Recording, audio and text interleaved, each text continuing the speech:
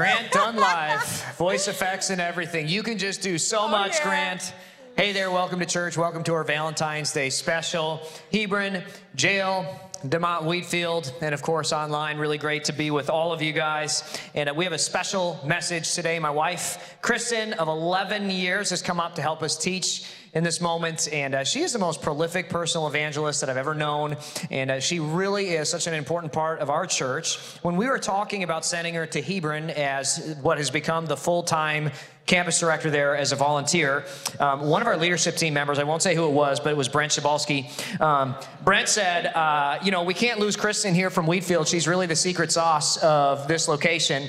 And what he said was, John, I know you think your sermons are really good and your leadership is good, but Kristin really is the reason. I mean, God's used her greatly. I said, thanks, Brent. That means so much.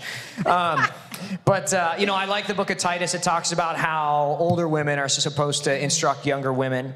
And my wife is getting really old and experienced, and I thought this would be a perfect time to have her. No, really, the thing that I love and respect about Kristin so much is she really is, what you see is what you get with her.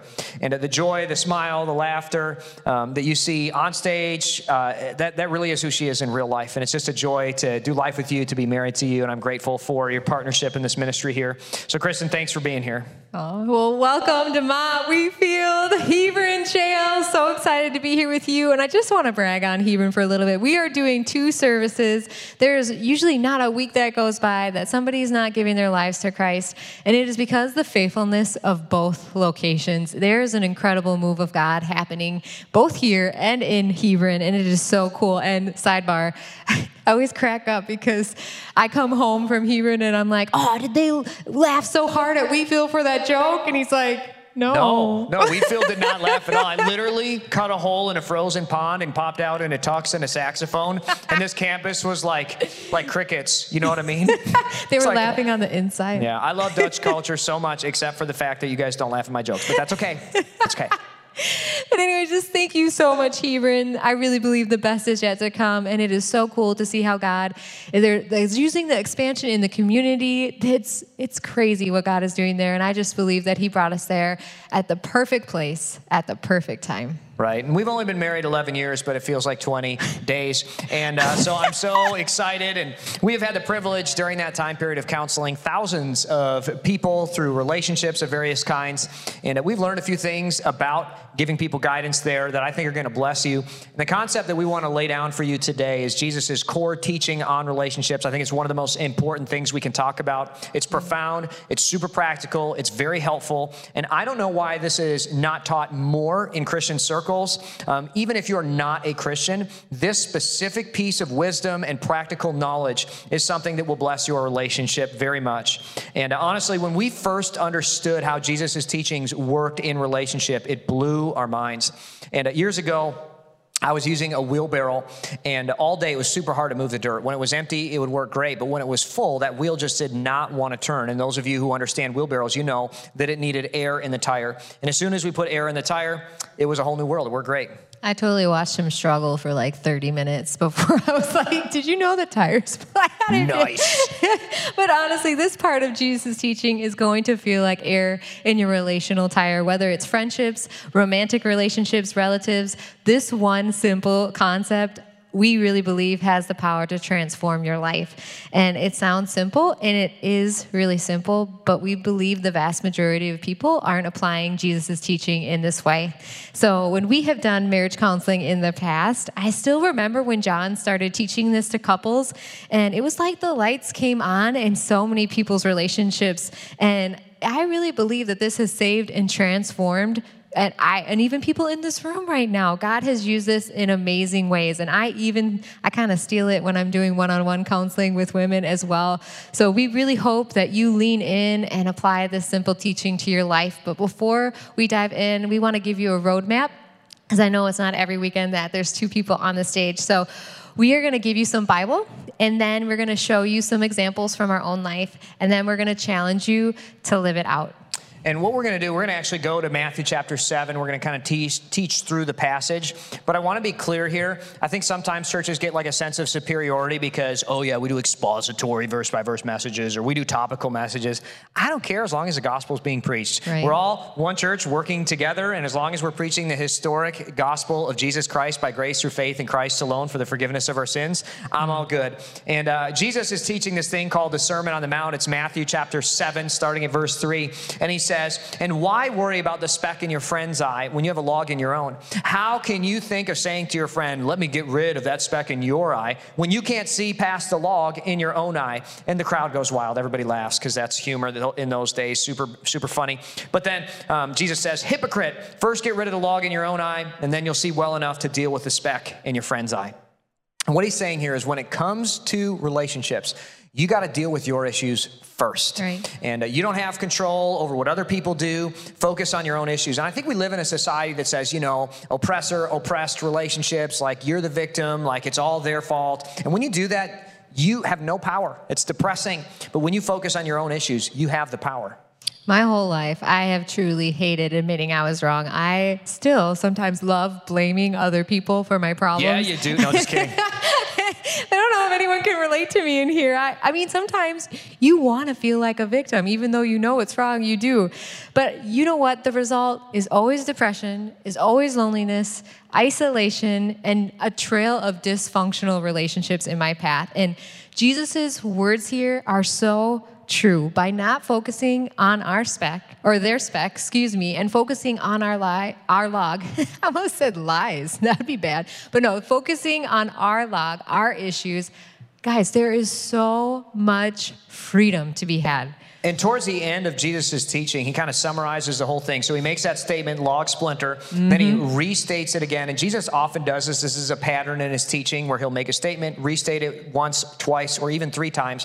And then he makes one concluding statement to wrap the whole thing up. And that's what verse 12 is. It's a conclusion of the entire passage, which says, do to others whatever you would like them to do to you. This is the essence of all the law and all the prophets. And that last statement there is kind of a big deal. Don't let the significance of that be lost on you. He says this is a summary of the whole Bible.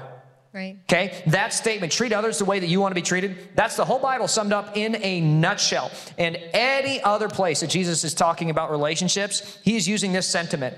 In fact, this sentiment is repeated over and over again throughout the Bible by all the apostles. Even in the Old Testament, this sentiment is repeated.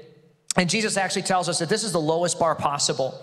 For Christians and non, if you want great relationships, start with treating them how you want to be treated. But later, Paul says there's a whole nother level. He says you can actually humble yourself and think of others as better than yourself. Not just the way that you want to be treated, but even better than yourself. Years ago, we were counseling a couple, and I wish we could do that more, but we're not able to counsel couples as much as we used to. But for years, the adage was it's always men.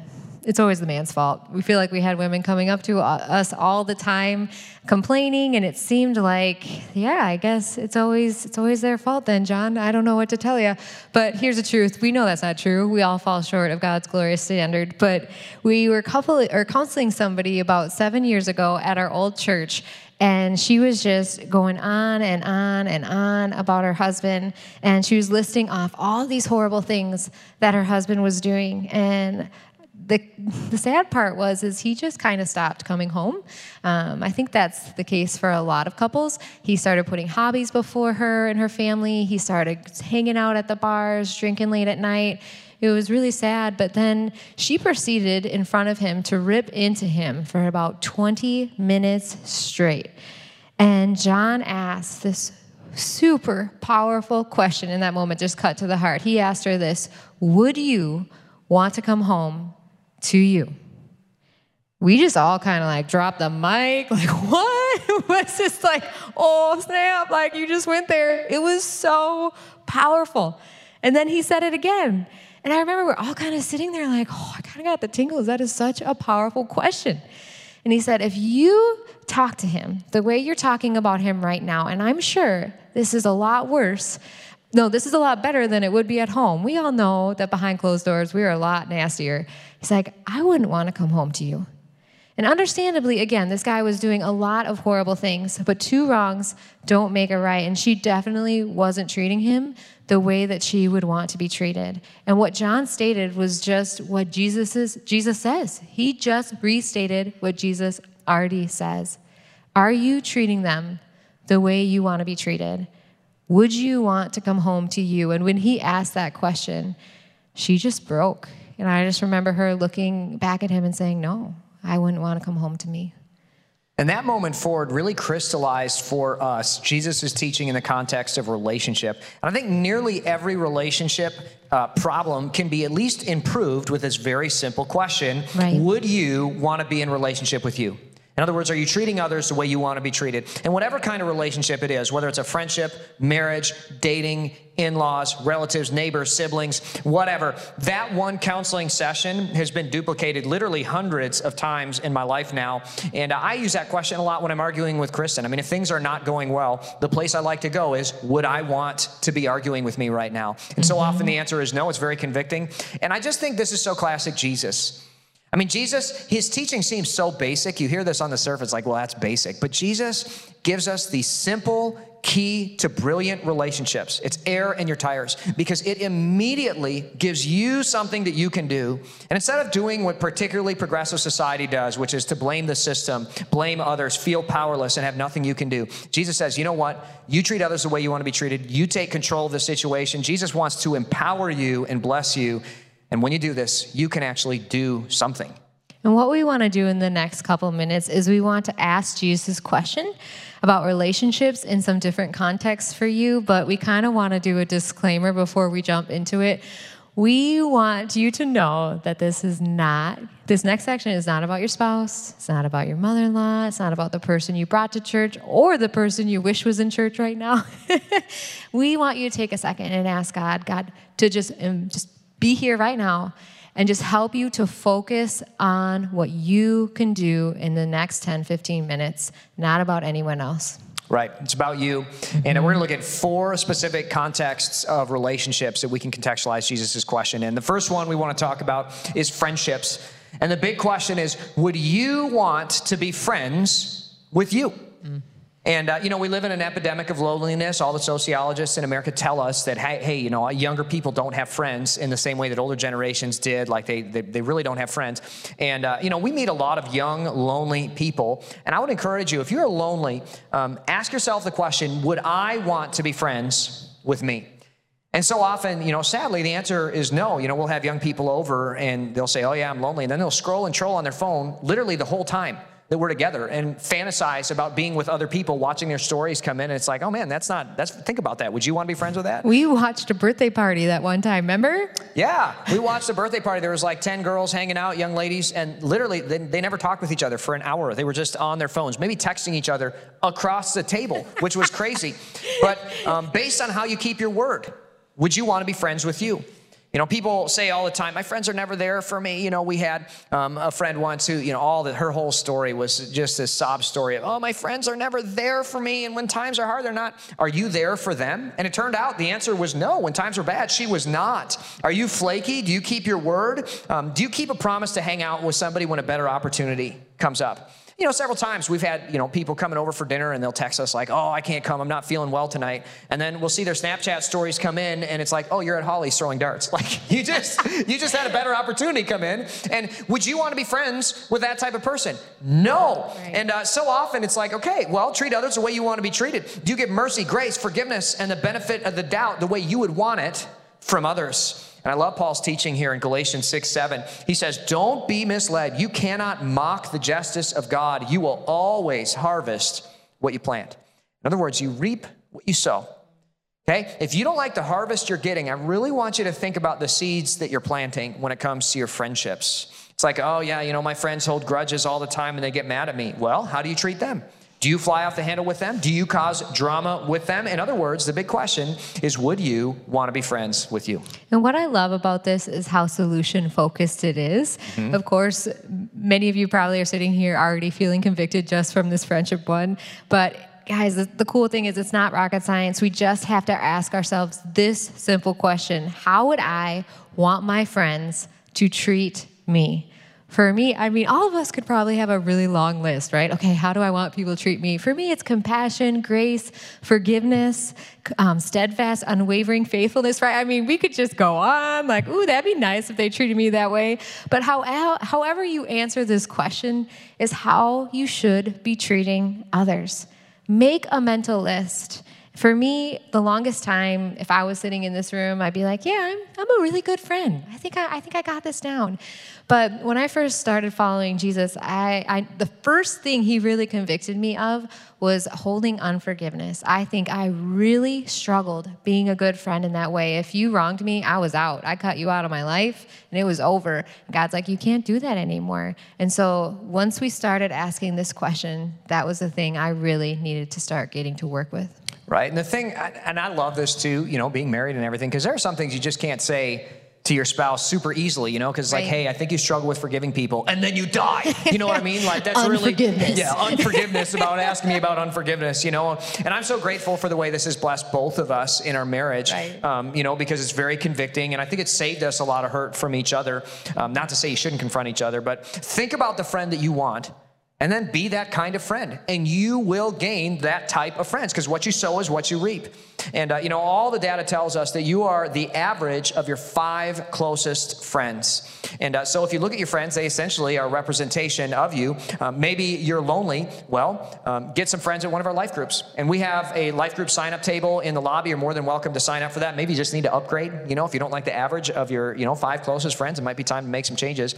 I know you can do this, but I love Jesus' teaching when it comes to friendship. Treat others the way you want to be treated. This is the essence of all the law and all the prophets. So that's friendship. We've kind of contextualized Jesus' question there. I want to jump into conflict resolution. Here's the main question here. Would you want to go through conflict with you? Yeah. Relationships that succeed know how to fight. You have to fight for your relationships. It doesn't matter if it's for your kids, your spouse, your friendships, your coworkers. You have to fight for it. And I want us to truly take a moment right now, okay? Get in your head. All right. Picture the last argument you were in. Okay? You there? Would you respond well to you? And guys, here's the truth. If you really treated yourself the way that you treat your spouse, you'd probably punch you in the face. You know what I mean? Like, you'd be like, let's throw some hands. How dare you talk to me that way, bro? Like, what are you doing? And if I treated me the way I treat him, I'd be like, unfriend, I'm ghosting you. I don't like it. I would. It's so true. I tend to think about what people are going to say long before they're finished. And usually I have finished the entire argument in my head in about 5 seconds. Like, it doesn't take that long, and I already know what she's going to say. And yet she still insists on giving me a real-time blow-by-blow and then repeat it again, Well, he brings that up because this is where we struggle in conflict, because I'm not like, oh, you know what? You know how I'm going to feel really loved? Is if John can cut me off right now and tell me what I'm going to say. You know what I mean? Like, that's never the case. I'm like, why'd you cut me off? I just want to feel heard. I just want to feel seen. Why don't you listen to me? This is a constant conflict, right? It is. And I think it's so important to treat others the way that you want to be treated. Obviously, in conflict, and I want my personality to be accommodated. That's what I want her to do. Is I want Kristin to accommodate my personality, which is to high speed, low drag it. Let's get through this and move on to the next thing. Mm-hmm. Now, obviously, if I want her to accommodate my personal idiosyncrasies, if I'm treating people the way that I want to be treated, I should accommodate her idiosyncrasies, right? It would be me laying down my life for her, treating her the way that I want to be treated. Right. And examples of us not doing this, I have a tendency to roll my eyes when she's going slow. And it's just a natural thing, and Kristin talks about how it's such a big deal when I roll my eyes, right? And I'm like, eye roll, come on, like, it's not that big a deal. The big deal is that you are talking so slowly. Well, the other day, one of my daughters proceeded to roll the eyes that are part of my genetic code at me, you know what I mean? In standing in the clothes that I bought her in the house that I put around her, she proceeded to roll her eyes at me, and I was like, how dare you? And, speaking like death metal. And I realized, you know what? I'm a hypocrite. Maybe I need to fix this. Well, all this to say, would you want to try to resolve conflict with you when you are constantly rolling your eyes, sighing, raising your voice, getting angry, emotionally or radically unhinged? Of course not. No one does. But why are so many of us doing this anyways? Take an inventory of yourself. Really sit down and think, what is it like to argue with me? Right. Are you approachable? Do you want to grow as a person? How many times a week do you admit that you're wrong when confronted and ask for forgiveness? Most of the data tells us in order to experience a high level of intimacy, you need to generally be admitting that you're wrong and asking for forgiveness at least once a week. That's a really healthy number, and you can actually put a number on it. At least that's like a baseline. If you're like the type of person that admits that you're wrong like once every couple months, once a year, you're going to have difficulty having intimacy in your life, having real friendships that endure. Your relationships are going to be stunted, and that's like a major, major red flag there. And the other thing is, admit that you're wrong, ask for forgiveness, caveat, without counter-confronting. And this is a huge deal, okay? I'm sorry for sure. You are so right. Please forgive me.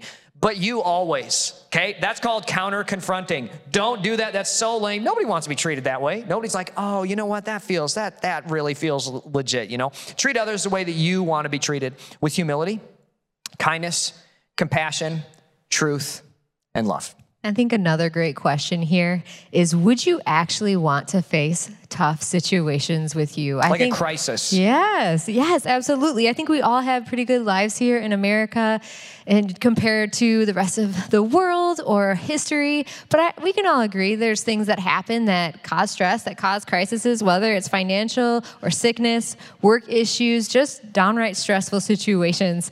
And are you someone who you would want to handle those situations with? So often, when I think about it personally, I would have to answer absolutely not. And a lot of times, I just really wouldn't want to handle a stressful situation with me. And one of the things that I really wanted when I was single and I was looking for somebody that I wanted to marry, I really wanted somebody who would be able to lead me in those stressful situations, who would help. And she got it. Look at this big, strong man right here. I mean, come heck on. yeah, I picked good, didn't I? But what I realized is I do not always treat people the way that I want to be treated in these situations.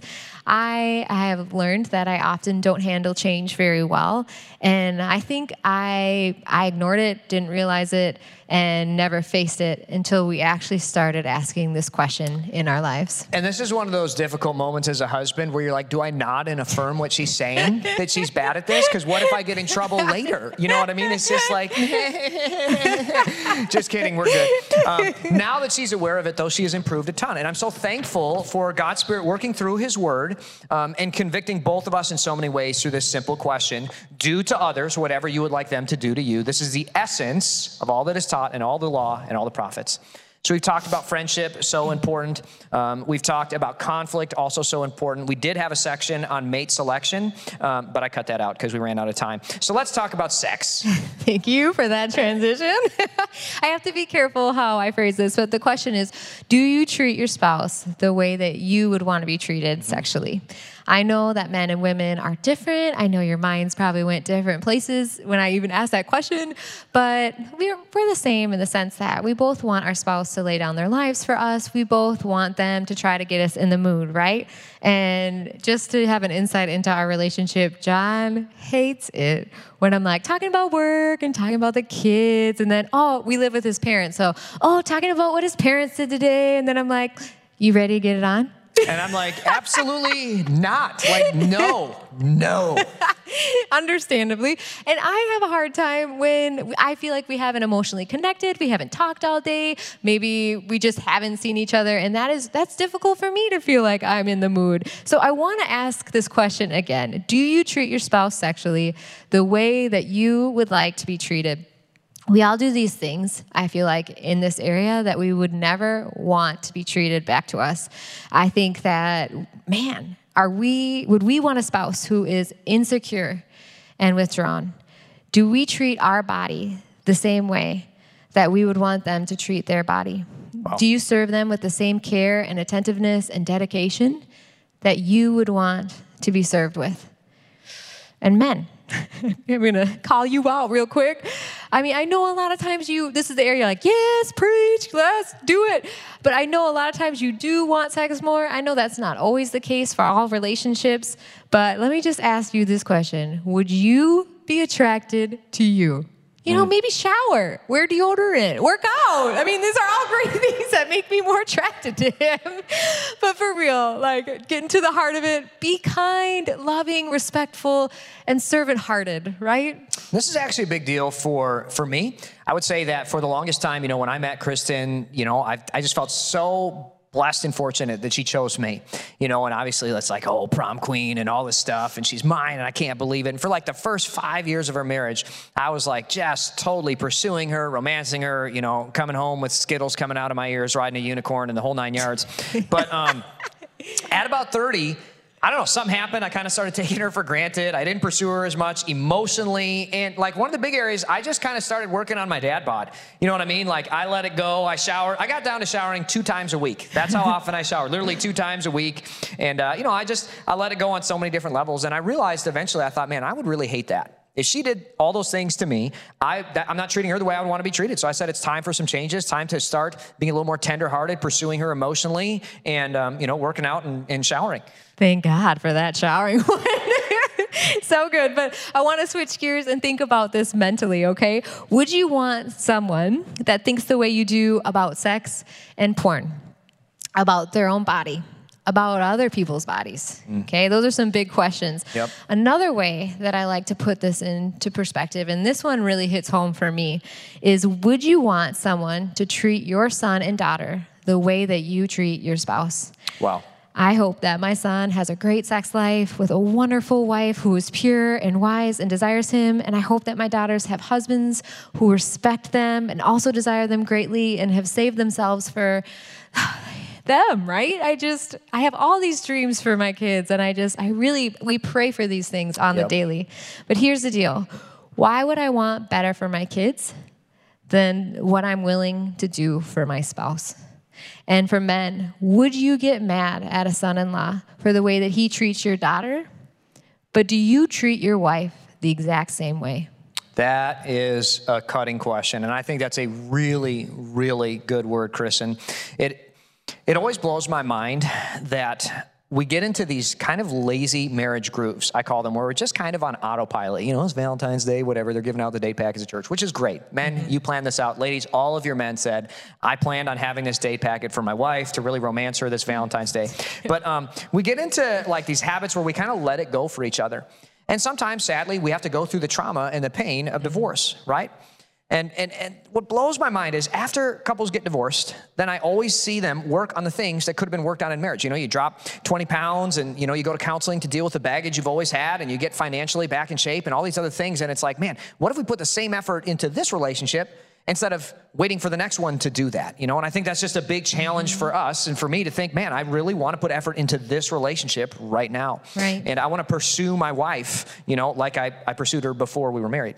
And, you know, if you have been divorced, I just want to say that you're loved. You're very much a part of this community, and I think there's a little more traumatic that we can go through. We have a great program called Divorce Care, and now that we're coming out of COVID, I'm excited to be able to offer that again. I would encourage you to consider that, and we just applaud everybody putting effort into growing as a person. And this question has steered us into health in our marriage all of the time. I am so thankful because several times where we have been fighting about this, both or one of us have realized, wow, I am really out of line here, and I would be really mad at me for acting this way. Right. So obviously after sex comes parenting. So that's what we're going to talk about last. And this is, for me, probably the most convicting. And the real question here is, would you want to be parented by you? And even if you don't have kids, I'm coming for you here because there's a section in this that will be relevant to everyone. Right. But I think the big questions are emotionally, are you present the way that you wish your parents were with your kids? With your anger. Anger is like a safe place for me. That's like one of my favorite places to go to is anger. It's like a teddy bear. I love being mad at things. But with your anger, are you treating your kids the way that you wish you would be treated? With your patience, with your teaching, with the way that you're on your phone? You know, I think, man, like I'm very attentive to lots of different people, but then with my kids, like what am I doing? With the way you let them do screen time, are you treating them the way that you'd want to be treated? As adults, we re-adjudicate all of our parents' choices. Yes, I know we do. I did. You did. I think so often parents can be on a pedestal when we're little, and then we think that they can do no wrong, and then you grow up and you start looking back or talk to other people and are like, man, that wasn't normal. And your kids are going to look back on all of your choices with adult eyes. And it is really helpful for us and for you to be asking the simple questions of, would I want this?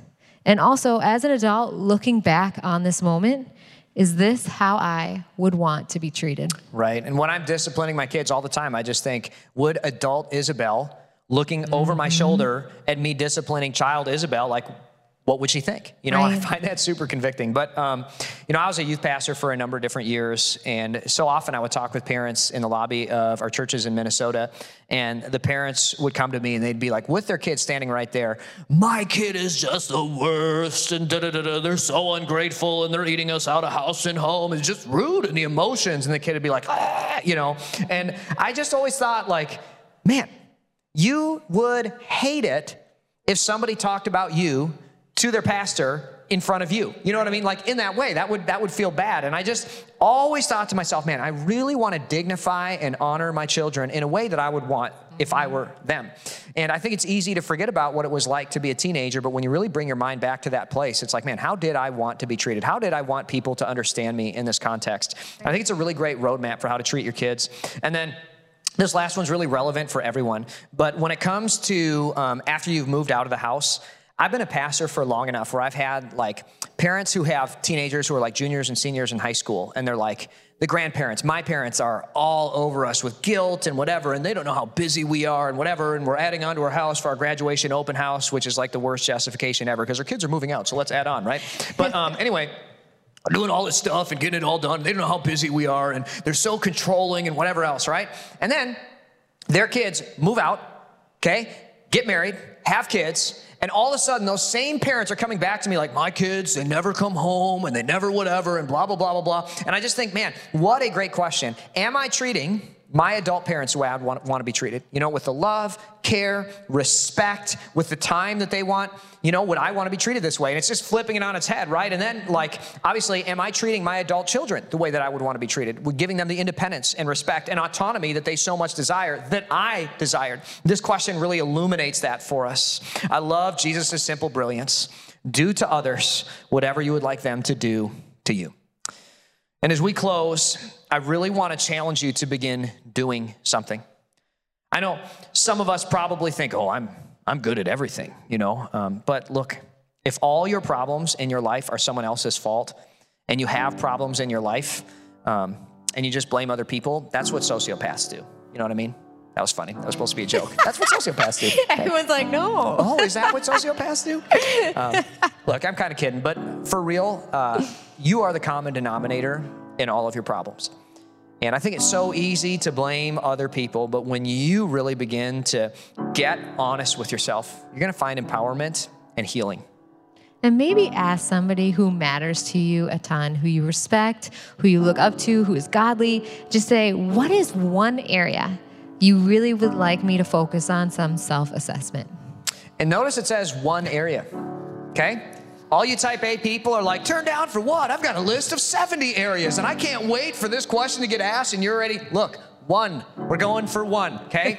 And I don't overwhelm them. Make this a pleasant experience. And Kristin and I have really found, when we're at our best, that conflict really is a pleasant, loving experience, and it's a great, intimate connection for us when we're able to handle this correctly, with loving hearts, when we're treating each other the way that we would want to be treated. It is a real blessing. And Kristin and I both did this for each other, just as an example for you guys. I asked Kristin this question, hey, what's one area you'd like me to focus on some self-assessment? And she told me, not surprisingly, that it was my tone of voice and demeanor when she was talking about something that I already know. And it's hard because I do already know everything. So, which basically means all the time, my tone of voice and demeanor when she's talking to me. And you know what? As I really did some self-assessment, I pulled myself out of the situation and I just started thinking about what am I like to talk to? I thought, man, I'm not very nice. I would hate to be treated that way. Well, and when I asked him the same question, it's kind of silly, but I really do this all the time. So when he's trying to get out the door is when I decide that we need to have a talk. I'm like, I need to tell you something important, or I don't know. Lately I've just been wanting to hold him back from getting out the door because I have so much to say. And I totally see how that would be really frustrating. It's like an invisible love test. Do you love me enough? Will you be late for me? And here's the truth. I am late.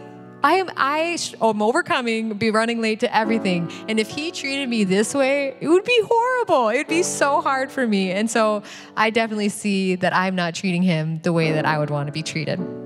But it was a really easy conversation for us to have. It was fun. And, I think both of us felt edified from it and closer to one another. Yeah. And so anyway, I want to challenge you to maybe think about doing that in your life this Valentine's Day. But most significantly, this is a really big deal. I want you to know that it's okay to fail. Right. And it's okay to not be perfect. And I think we live in a society, especially because of the progressive movement, where if you screw up, you're canceled. And that's one of the things I hate about cancel culture. You do one thing that we don't like and you're off the Mandalorian forever. Like you're canceled, you're done, it's over, one screw up, this, that. And, the teachings of Jesus are why America became the land of opportunity and the land of second chances. I mean, Jesus is the reason why tolerance is a part of our culture, like actual tolerance. It's okay to be different. It's okay to disagree. That's why we enjoy all the things. And as a matter of sociological and historical fact, that's it. Even if you're an atheist, even if you're agnostic, you have the Bible and the words in it to thank for the incredible tolerance that America has had. And as his teachings recede from society, I think it's become not okay to fail. And this community is always going to be a place where no one's perfect and everyone's welcome because of Jesus' teaching that says, for everyone has sinned, we all fall short of God's glorious standard. Nobody's perfect. Yet God, in his grace, freely makes us right in his sight. Everybody's welcome. He did this through Christ Jesus when he freed us from the penalty of our sins. This is part of Christianity. When you fail, he forgives. We serve the God of second chances. And when you have a relationship with Jesus, it paves the way for you to have intimacy with everyone else in your life because you are admitting, I'm not perfect. Right. So it becomes easy to ask others for forgiveness. It becomes easy to think about, man, I'm not treating people the way I want to be treated, And instead of being like, oh my goodness, I'm going to get canceled, so I can't admit that I'm wrong, you say, man, I'm going to be forgiven. I can admit that I'm wrong and I can grow. Yeah. Jesus gives us the ability to grow. Sorry, almost cut you off there. No, it was my bad. I was getting ready for the application. Okay, guys, we just want you to pick one area. I know a lot of you, maybe a lot of you don't, but some of you here are probably feeling very overwhelmed. And we just want you to pick one of the 4 areas that we talked about. So whether it's friendship, conflict, sex, parenting, choose a tangible way that you can start treating people the way that you would like to be treated. And I think an extra credit bonus would be to maybe confess to someone, again, that you love, who loves God. Just confess to them, I have been falling short in this area. And maybe asking them, could you help me stay accountable in growth in this area? And as Kristin and I were putting this together, our big prayer is that it wouldn't just be helpful or interesting information. Our big prayer is that God would bring healing to hurting relationships. And I don't know, I just imagined maybe a 22-year-old daughter going to a mother saying, you know what, I thought about our relationship for the last 3 years I lived under your roof. And I just want to ask for your forgiveness for not treating you the way that I would want to be treated. I thought about my tone and demeanor. And, I thought about maybe a father going to a son who was being integrated into a family business saying, hey, son, I'm sorry for the way that I treated you. I would never want to be treated that way, and will you forgive me? I just imagine God bringing healing and restoring some relationships. And to all of us, I want you to know the power is in your hands. It begins with you. It begins with you saying, it's not about oh man, my mom did all these things, so that's why. It begins with you just saying, you know what, irregardless of whatever happened, I would never want to be treated that way, and that's how I treated people. I want to ask humbly for forgiveness. I want to challenge you to do it. And I know you have what it takes. You have a God who is full of grace and mercy and love and truth.